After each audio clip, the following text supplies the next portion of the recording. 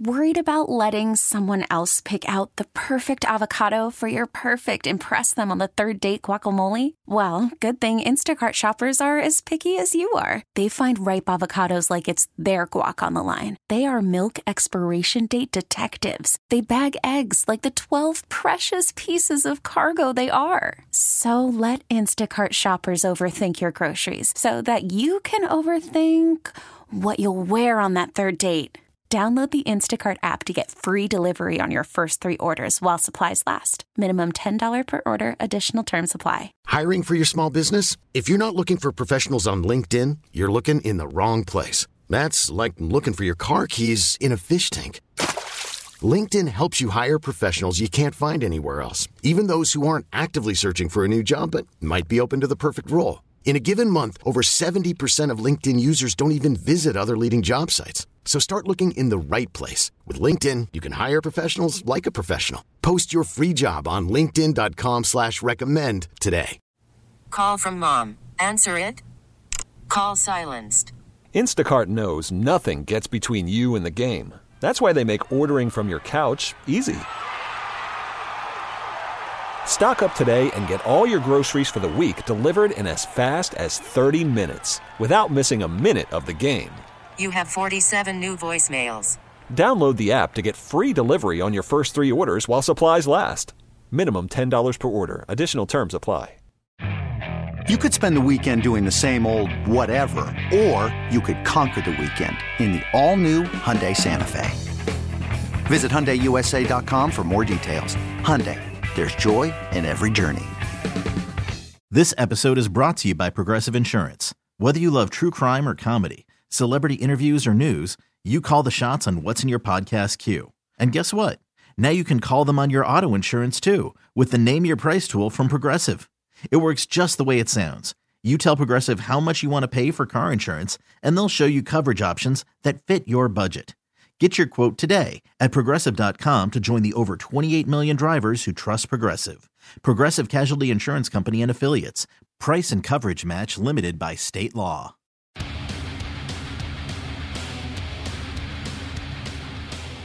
Super Bowl 58 Sunday in Vegas. San Francisco still right around a 2.5 point favorite. The total at 47.5. Gary Myers is a longtime NFL writer, an NFL historian, an NFL Hall of Fame voter as well. We've had Gary on the show before. He joins us right now, courtesy of our BetQL guest listener line. I did not ask you via text. Are you in Vegas for the Super Bowl? No, Kevin. I went to 37 consecutive Super Bowls from 82 to 2018. But when I left the Daily News in the spring of 18, I had gone back a couple of times just for the Hall of Fame vote, but didn't stay for the game. But we've been doing that vote virtually the last 4 years. So I am not there this year, and trust me, I don't miss it one bit. Well, I have been to Vegas many times for the Super Bowl. There was certainly a large group of friends that for about 6-7 years in a row, we would say, yeah, we're going to the Super Bowl in Las Vegas. But this year, for the first time, it's actually the Super Bowl in Vegas, and I can only imagine what a complete zoo it is, because when they didn't have the Super Bowl, it was one of the biggest weekends of the year out there. I'm with you. I mean, I went, we did Radio Row for so many years, and it just, and then sticking around that weekend, a lot of times I took off. But let me just ask you, before we get to your book, which we've talked about, and get your thoughts on where Washington is right now as a franchise. So there are, we are going to find out, who the Hall of Fame class of 2024 is. It still happens Saturday, right? Does it get unveiled Saturday? Actually, tonight on the NFL it's tonight. Show. Okay, so who are you pitching for? Anybody? Well, in the interest of complete transparency, we voted about 3 weeks ago, so I'm sworn to secrecy. Trust me, I would love to give you the list right now, but then they would throw me off the committee, so it would be kind of counterproductive. I'm not going to ask you to do that, but can you tell me if you presented anybody this year to the committee? Oh, okay. This year I did not. Okay. I tend to present, I do present any of the Jets that come up. That's my responsibility. But then after the initial presentation, you're allowed to speak on behalf or against, if you want, any of the candidates. So, I certainly have my opinions on a bunch of the guys and expressed them when we had that meeting a few weeks ago. You told me last time we talked that you made the recent pitch for Jacoby. He wasn't in your, the Jet category, but because you didn't have anybody else, correct me if I'm wrong, if my memory serves me correctly, you ended up pitching Jacoby. Right. See, that was on the senior committee, which I'm part of, and that's 12 of us, and there's 12 finalists. So unless you have somebody from the team that you're naturally assigned to, which in my case is the Jets, and it can potentially be the Giants, they give you, they ask you to list the three guys in order that you would like to present, and then they try to match up the voters with, the first choice and, conceivably no worse than their second choice. So I had Jacoby on my list because I didn't have anybody from the Giants or Jets to present. And I tell you what, I worked so hard on that one. I feel so bad for Joe. He deserves to be in. He should have been in as a modern candidate. I did a lot of the same things in preparing for him that I did for, say, Joe Klecko the year before. I arranged a Zoom call. We had Joe Gibbs on it. Howie Long was on it.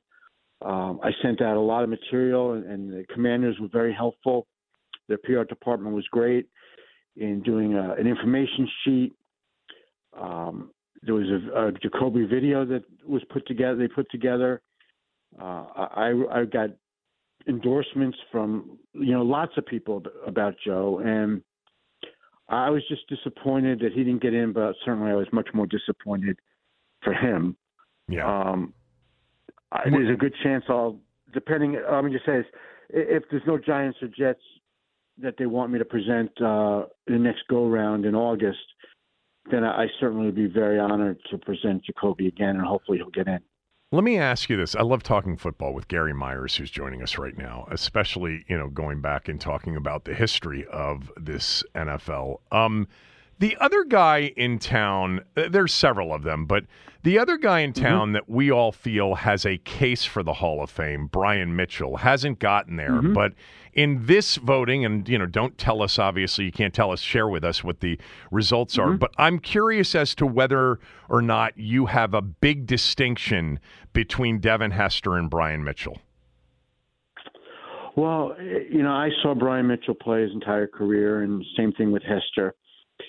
And in my opinion, which all this is my opinion, is that Devin Hester was the best who ever did it. And for Brian's sake, it's best if Devin gets in, and we'll find out tonight, to get him out of the way. And in addition to getting him out of the way, I think it would also open the door. Brian for returners. Running back. Yeah, it would open the door for returners to get Devin out of the way. People think, Billy White Shoes Johnson was, deserving at some point. That didn't happen. Now he's a senior candidate. I believe Brian's a senior candidate also. How long has he been out? What was his last year? Do you recall off the top of your head? 2003. Okay, so then he would still be a modern era guy. Let me look that up. I think that's right, because he ended with the Giants after a few years in Philly. Right, I do remember that. Yeah, 2003. I nailed it. 2003. Yeah, okay. All right, very good. That was a guess. He would have. So he would have started to be eligible, 5 years after that, and then he's good for 20 years on the modern ballot. So he's still a modern era candidate.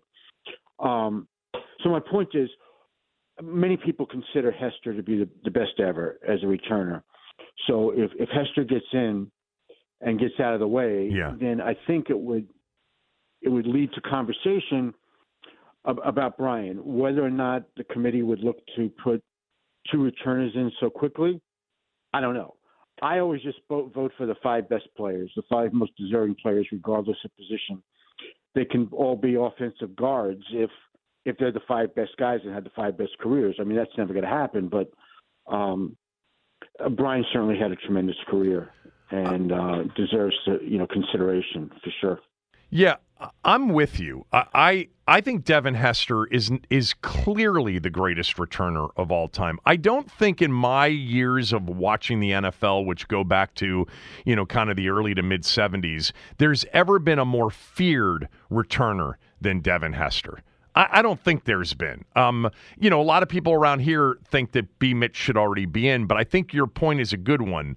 We don't have returners, pure returners in the Hall of Fame. So if Devin Hester becomes the first, which I think he's deserving, then that clears the way for B. Mitch, who, by the way, Gary, you probably know this, is still second all-time to Jerry Rice on all-purpose yardage on the list. That's a pretty impressive statistic. Let me ask you this, Kevin. Do the Commanders have a Ring of Honor? Yes. Yeah, they've got a Ring of Honor. Oh, yeah, he's in it. I mean, I'm pulling it up right now. He's got to be in it. Of course he's got to be in it. I would think. Yeah. He's in it. He's been on the list of, the 80 greatest, the 90 greatest, in franchise history. Yeah. Brian is easily on that list.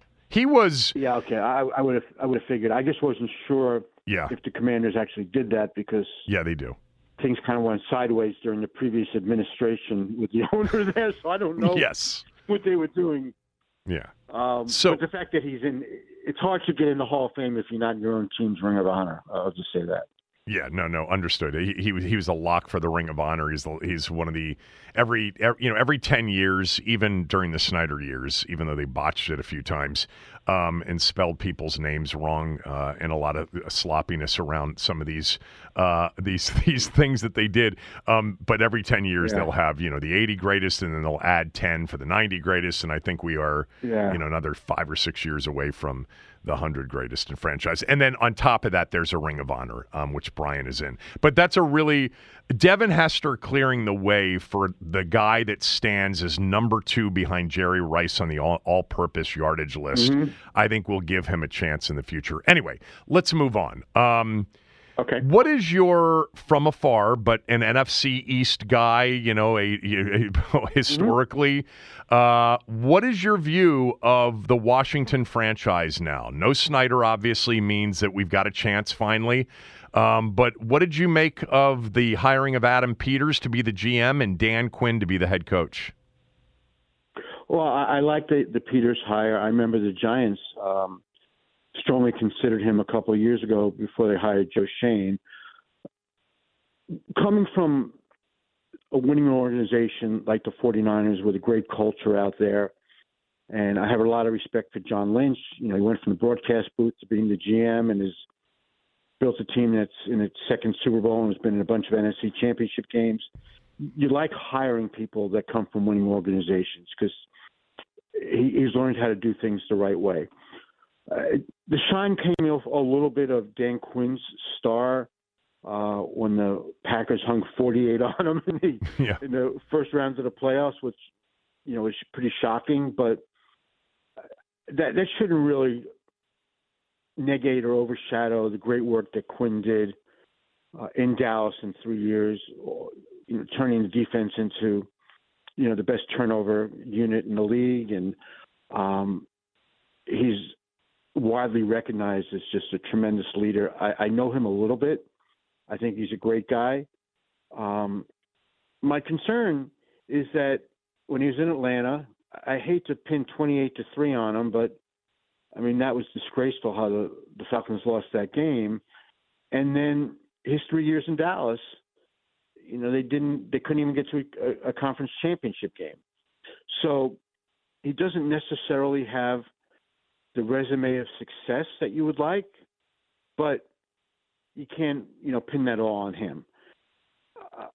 Again, from my vantage point, you're hiring a defensive coordinator getting a second shot at being a head coach after replacing a head coach who was a defensive coordinator who got a second shot at being a head coach.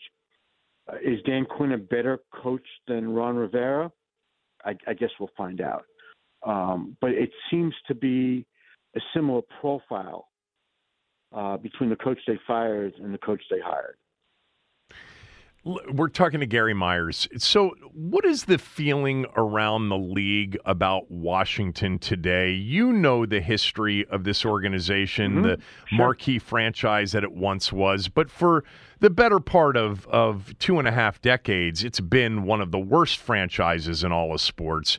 With Snyder gone, is there a hope? Is there a belief? Is there a push for Washington to be relevant again on the NFL stage? Oh, absolutely. I think the first thing they have to do, well, not the first thing because it won't happen overnight, but they need to get a new stadium. They need to get out of that monstrosity in Orlando. I just think it's just one of the worst stadiums in the league. It's in the middle of nowhere. Yeah. They need to get back into the city or closer to the city. I'm not really up on where any of those conversations are at the present time. Putting it on the site of RFK Stadium, I think, would be tremendous. Yep. When I was in Dallas in the 80s, from 81 to 89, the game I looked forward to every year was the Cowboys at Washington and those stands rocking. And it was just tremendous football in the NFC East in the 80s, and Dallas, Washington was the highlight. There's no reason it can't get back to that with the proper ownership and the proper leadership in the football office, which I mentioned. I think they have now. Having the second pick in the draft, they'll get a quarterback. They'd probably love to have Caleb Williams because he worked with Kingsbury for a year at SC. I don't see that happening because I think Chicago's going to take him unless suddenly they have a revelation that either Drake May is better than Williams or they'd rather keep Justin Fields. But I don't anticipate that. So I think Drake May will wind up there. It possibly could be Jaden Daniels by the time all the evaluation is done. But having a new let me say this.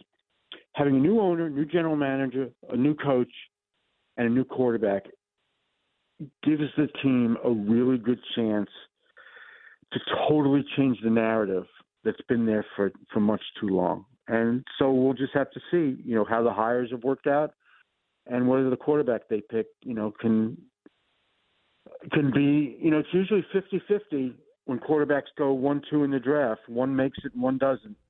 We'll see what happens. You just mentioned it. New owner, new general manager, new coach, new quarterback potentially. But I think you understand this, even though you're not in this market. Another big issue here with certainly, those of us of a certain age is the name. We all realize Redskins is not coming back. But I'm wondering if you have any feel for what the league thinks about what Washington should do with the current name. I have to assume, because you're asking me that question, that people in Washington hate that name. Yeah, the majority of the fans want a change, but you also have a significant percentage of fans that think that they should just go back to Redskins, which I believe that ship has sailed.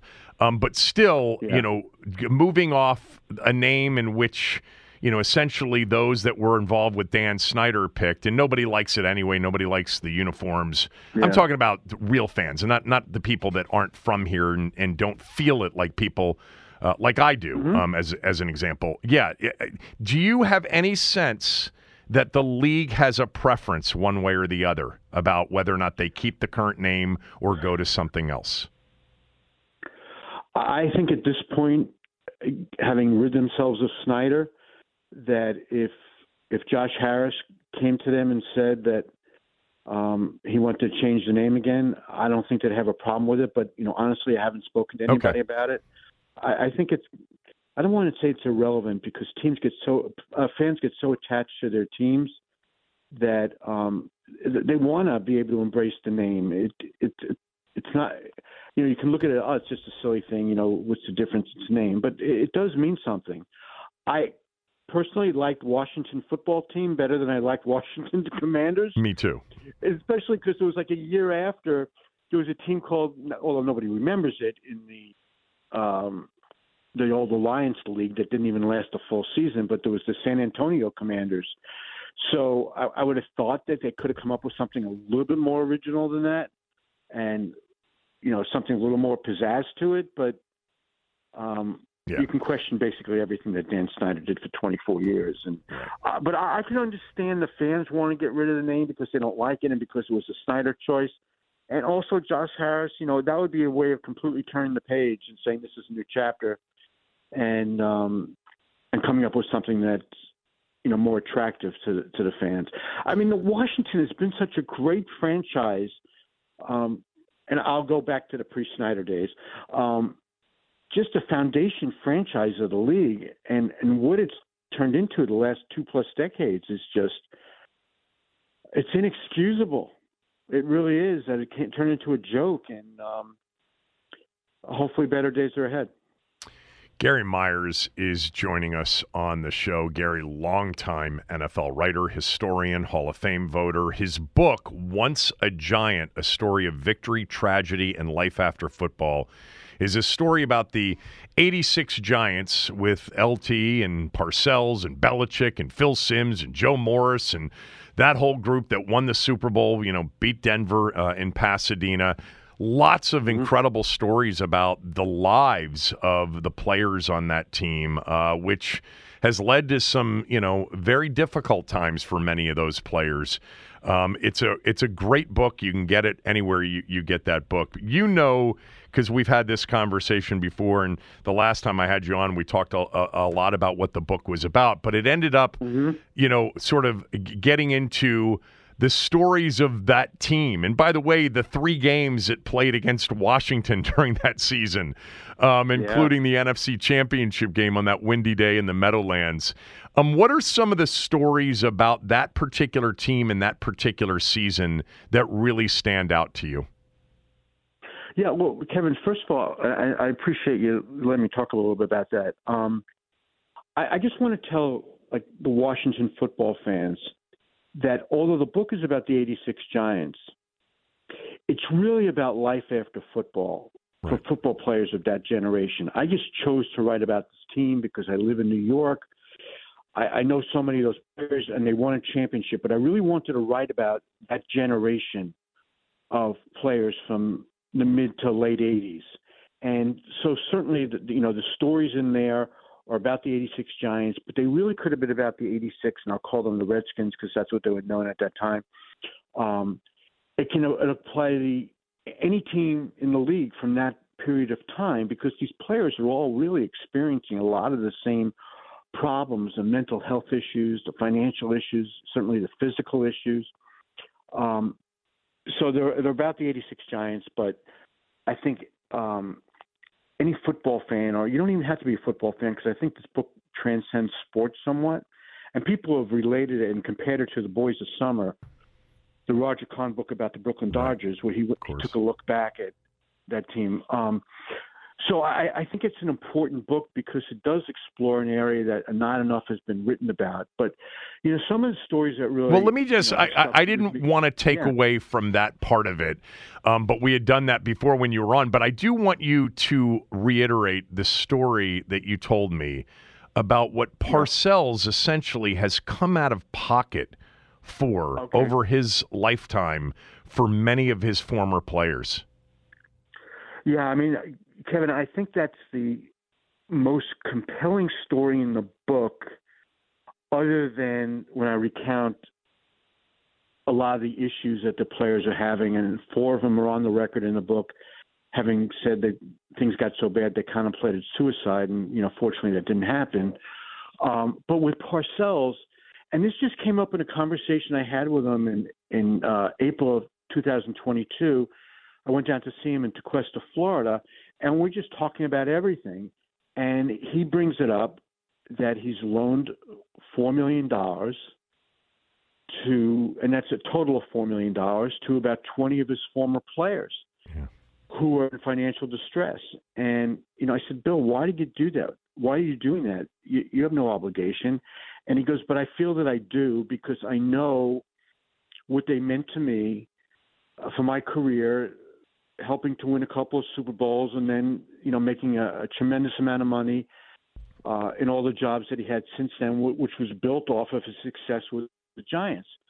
But I think he also knows that the way how he drove them so hard with the Giants, and the days that you can have 2 days in pads, 4 or 5 days a week, and you can practice in pads during the season without having to get a permission slip from the union. Bill knows that those practices probably have a lot to do with the situations a lot of his players are facing now, with the concussions and the post-concussion syndrome and the concern about CTE. So he knows that he can't reverse that, Kevin, but what he can do is try to help these players get through this period in their lives where he can alleviate some of the financial concerns. So he really feels a responsibility to these guys, which I think is incredibly unique. I haven't heard any other coach do that. No. And he had a love-hate relationship with a lot of these guys because of how hard he drove them. And a lot of the players really had a hard time with him. But it's all changed now. He's in his early 80s. He's kind of become like a compassionate grandfatherly type. Players send him cards and call him on his birthday. They do the same on Father's Day. He considers these players his friends, and he likes to help his friends. And I think it's an incredible story that's really changed the perception of Bill Parcells, both among Giant fans and just fans around the country who read about that. Gary, do you think that Belichick's players will feel the same way about him that Parcells' players, as they got older, felt about him? You know both of those men. They've had yeah, I think the relationship in real time was much different. Although Parcells was a tough guy, he also, while he was coaching, had a warm side to him and a real caring side for his players. Like I mentioned, not everybody felt that way about him, but I think he always really cared about his players and tried to build relationships with them. I think with Belichick, he was intentionally standoffish with these guys, including Brady, because he knew one day it was going to end, whether he was going to cut him or trade him or convince him to retire. So Belichick did not have that kind of relationship with his players. Now I've seen it change with guys who retire and then come back, and he embraces them then. But he never wanted to get too close to them because he knew he was going to have to make a difficult decision with them at some point. It remains to be seen, really, because I think he's going to coach again. But with some of these Patriot players that have retired and have come back, I think Bill has embraced them. But it was just different in real time how each of those two guys treated them. Sure. We're talking to Gary Myers, and I could do this with you for like 2 hours, but we are running short on time. But there are a few things that I want to knock out real quickly with you. So give me the best story of that 86 Giant team, which is we remember very much here in D.C. Do you want a story from 86, or do you want a story about what's going on with them now? Because I have plenty of both. The story of the 86 Giants. That's that memorable season. Okay. Yeah. I think the most fun story that I tell in the book is Friday nights was their night out in the city. Remember, they're in New Jersey. Yeah. But only 10 miles from Midtown Manhattan. But with the traffic and all, they basically couldn't really hang out much in the city on school nights, so to speak. But Friday nights was their night out. And they would caravan into the city, or they'd take a car service into the city and stay out till 4 o'clock in the morning. The problem was that Parcells, whether it was a home game or a road game, had a 9 o'clock meeting on Saturday morning. So what a lot of the players would do is they'd pack, if it was a road game, they would pack their suitcase for the weekend, stick it in the trunk of the car, and then to get done with practice and meetings at 4 o'clock, they would kill some time in Jersey and then hang out in the city till 4 o'clock. But, Kevin, the biggest concern was oversleeping Parcells' meeting at 9 o'clock and incurring his wrath and getting fined and, potentially oversleeping the team flight, in early afternoon on Saturday. So what they did was there was a caravan of cars coming into the Giant Stadium parking lot between 4 and 5 o'clock in the morning on Friday night or Saturday morning, depending on how you want to look at it. And these players would sleep in the parking lot. And they would pay $50 a man to the locker room kids to come knock on the window of their cars at about 8:45 to make sure they were up. And they weren't allowed to leave the side of the car until the player was up and out of the car. And then there would, be a parade of players going down the tunnel leading to the locker room. Right. And they would not miss Parcells' meeting. Now, I think it was fairly ingenious, and Carl Banks was the leader of that group. But in a weird way, that was the teamwork they displayed on Sundays. They had each other's back on Friday nights, making sure nobody missed a Saturday morning meeting. And I really think that translated into how they had each other's back on the field on Sunday, because that was such a tight-knit team, and the brotherhood they formed still exists today. They look out for each other today. I mean, Harry Carson considers himself captain for life. So, and when I asked Parcells if he knew that his players were sleeping in the parking lot, he had no idea. He said, but that was pretty creative, because they knew if they missed my meeting, they were in big trouble. Right. So Gary Myers was the author or co-author of the book that never happened, which was the book that you were co-authoring with RG3 about his time in Washington. Will that book ever see the light of day? To the best of my knowledge, the answer to that one, unfortunately, is no. I've left the door open with Robert if he wants to revisit it at some point. I had 85,000 words written when he decided he didn't want to do it. And he was in control of the project. So as long as I got my money, which I did, there was nothing I can really quarrel with. It was his decision. It was a great book. It really was. And what made it great? What made it great? Well, what I can say is that I thought I asked great questions, and I thought he gave great answers, and I thought I wrote it great. And the end product I thought was terrific. And I was very disappointed that it didn't get published. I pretty much have to leave it at that, other than it was not my decision, and I understood what Robert's concern was, that he was just getting his career started at ESPN, and he was, kind of concerned about whether he pissed people off, if I'm allowed to say that on your air, with what was in the book. I tried to reassure him that I didn't think that was the case, but his broadcast agent felt otherwise. And I would love to give you more specifics about what went on, but it would probably wind up costing me money. Yeah, that's fine. You answered the next question, which was why it didn't come out. You just answered that, and I can only imagine the interpretation of his time here from his standpoint, which probably differs from a lot of others. But who knows? Maybe we'll get the book one day. All right, last one for you. You've lived the life of the Super Bowl era.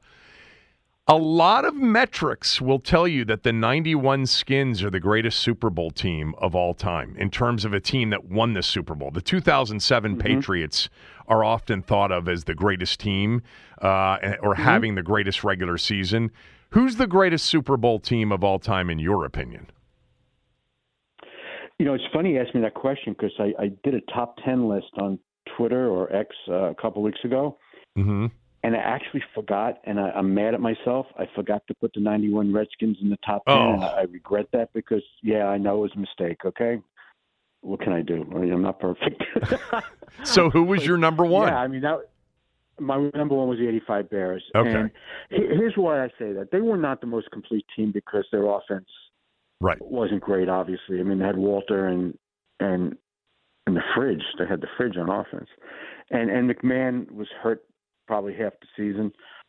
But that's the only team I've ever covered where I thought the other team was afraid to step on the field against them. And I saw that. I was working in Dallas in the '85 season, and crushed them. The Cowboys lost to them 44-0. Yeah, and Washington got beat that year 45-10 by the Bears. Yeah.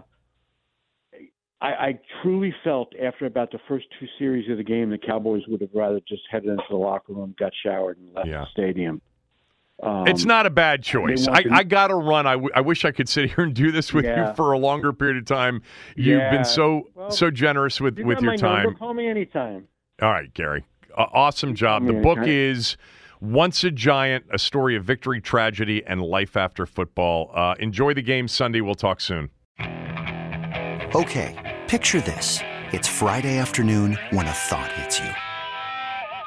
I can waste another weekend doing the same old whatever, or I can conquer it. I can hop into my all-new Hyundai Santa Fe and hit the road. Any road. The steeper, the better. Because my all-new Santa Fe is available with H-Track all-wheel drive, so I can hit the trail without a worry in the world. Heck, with 3 rows and best-in-class rear cargo space, I can pack the whole family in with all our gear. We've got available dual wireless charging for our phones, so we'll never lose touch with civilization, and we won't lose touch with the primordial power of Mother Earth. So which is it? Waste the weekend or do something a little more epic? And conquer it in the all-new Hyundai Santa Fe. Visit HyundaiUSA.com or call 562-314-4603 for more details. Hyundai, there's joy in every journey. This episode is brought to you by Progressive Insurance. Whether you love true crime or comedy, celebrity interviews or news, you call the shots on what's in your podcast queue. And guess what? Now you can call them on your auto insurance too with the Name Your Price tool from Progressive. It works just the way it sounds. You tell Progressive how much you want to pay for car insurance, and they'll show you coverage options that fit your budget. Get your quote today at Progressive.com to join the over 28 million drivers who trust Progressive. Progressive Casualty Insurance Company and Affiliates. Price and coverage match limited by state law.